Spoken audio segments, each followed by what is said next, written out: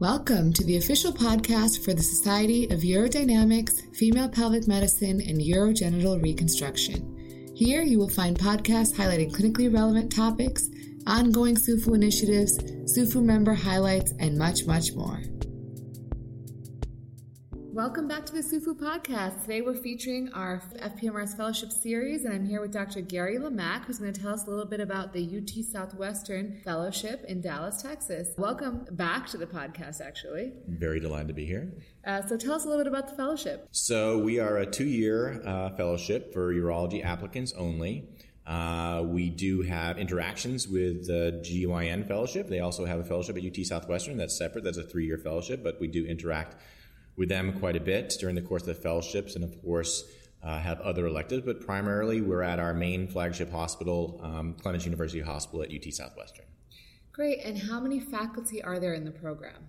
So we have 3 core urology faculty, myself, Dr. Carmel, who's now the program director, and Dr. Philippe Zimmern, who started the fellowship close to 20 years or so ago.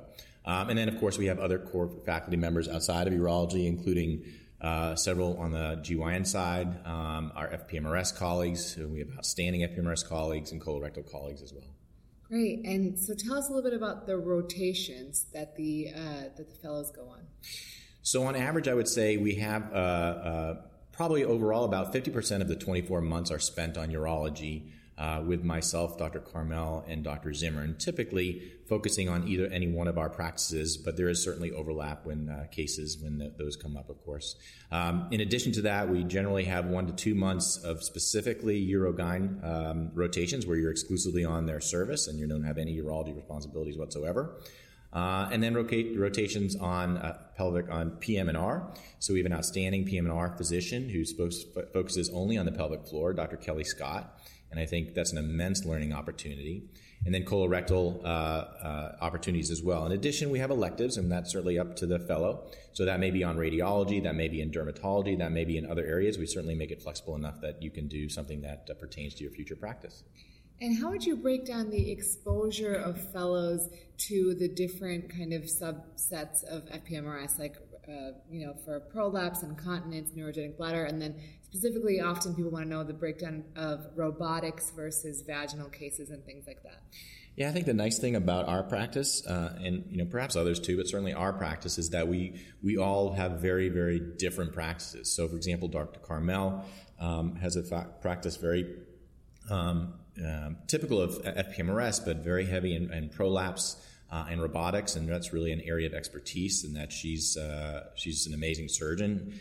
So the robotic experience with her is incredible, including vaginal procedures as well for incontinence prolapse. Dr. Zimmern has probably gained the most notoriety recently for issues related to mesh complications and so forth, but an outstanding vaginal technical surgeon.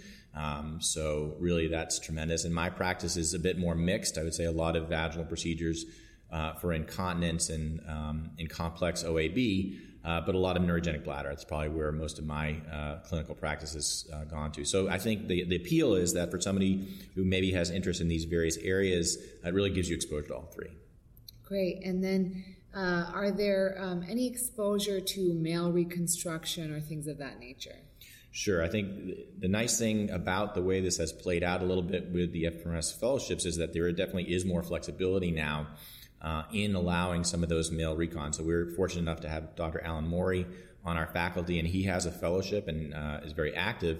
But we've certainly had experiences where our fellows are a part of his practice and rotating with him for 2 to 4 weeks at a time as well, depending on what's going on with his fellows too. So there's opportunities there, of course, to be involved as much as we can. Great. And then as far as the outpatient experience, can you talk a little bit about the clinic exposure and what fellows are doing in clinic? Yeah, so they're in our clinics, seeing our patients, our new patients, our follow-up patients that are doing procedures covering urodynamics and the video urodynamics and so forth. So hopefully getting the full breadth of our outpatient practices. And as we all know, that's a big part of our practices after when we're actually in practice. So that's probably 60 to 70% of our practice. So I think they're definitely getting a wide exposure, no doubt.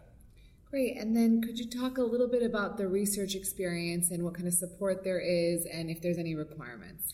Sure, and I did fail to mention that in terms of the rotations, that we do have some dedicated months to research only. We don't have a core block of 3 or 6 months or even a year that perhaps some do. We have isolated months where, for example, before the AUA or before SUFU, where the fellows typically will have months completely for research only. And of course, if interesting clinical cases come up, it doesn't mean that they can't participate in those. As far as requirements go, there's no specific requirements.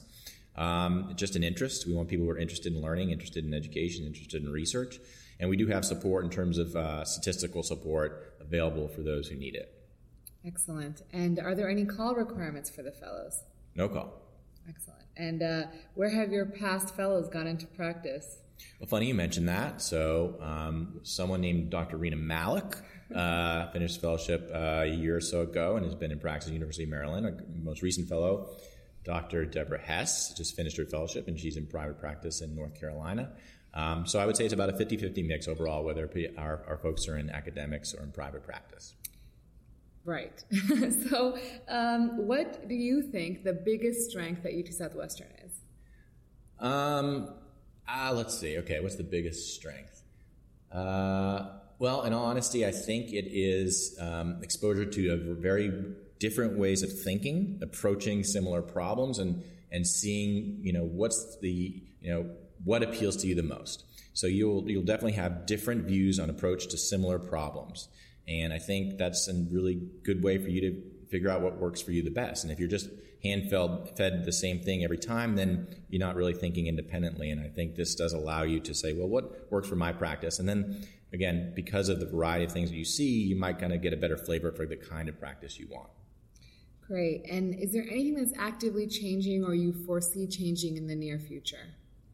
No, I don't see anything changing with our fellowship. We have a very big residency program, too, and so sometimes that's something that's on residents' mind as they're applying for fellowships. But we have, I think, 5 active fellowships at UT Southwestern, and so the interaction between the fellows and the residents at our place has been longstanding and goes over very well. So there is a number of opportunities also for the fellows to interact with residents and teach residents, and I think that is a big plus of the program, too. But in terms of changes, I don't see any coming. Okay, and then for those who've never been to the Lone Star State, could you tell them a little bit about what it's like to live in Dallas? Yeehaw! So I could say this, and I grew up in Boston and went to med school in New York and residency in New York, and then went to Dallas and have been there ever since. And so I've seen a lot of changes over the last 22 years. It's more cosmopolitan than you might think if you haven't been to Dallas or Texas. It's more mixed. It's more culturally diverse than you might think as from the outside looking in. And the food scene's amazing. The brewery scene is amazing. Dr. Malik can attest to that. And I think, honestly, and there's no state taxes, so that's all good too. So it's a great place to live, especially as a fellow where you're going to have no call responsibilities and there's a lot to see and do. And we're very blessed there. Yeah, so I'll add my little 2 cents, and I am biased, obviously, since I went to UT Southwestern, but I think the best thing for me was the relationship that I was able to develop with the 3 faculty there. They are close friends. They are like family. I call them all the time. I talk to them all the time, and I foresee that happening many years into the future, and I'm really, really thankful for it. But thanks so much, Dr. Lemack. It was a pleasure to have you back on. Thank you very much. Thanks for listening to today's episode on the SUFU podcast. Be sure to follow us on your favorite podcast streaming app. We're available on iTunes, Stitcher, TuneIn, and SoundCloud. Follow us on Twitter with our handle @SUFUorg, where we'll provide real-time updates of our next podcast episode launch. And be sure to check us out on our website, www.sufuorg.com.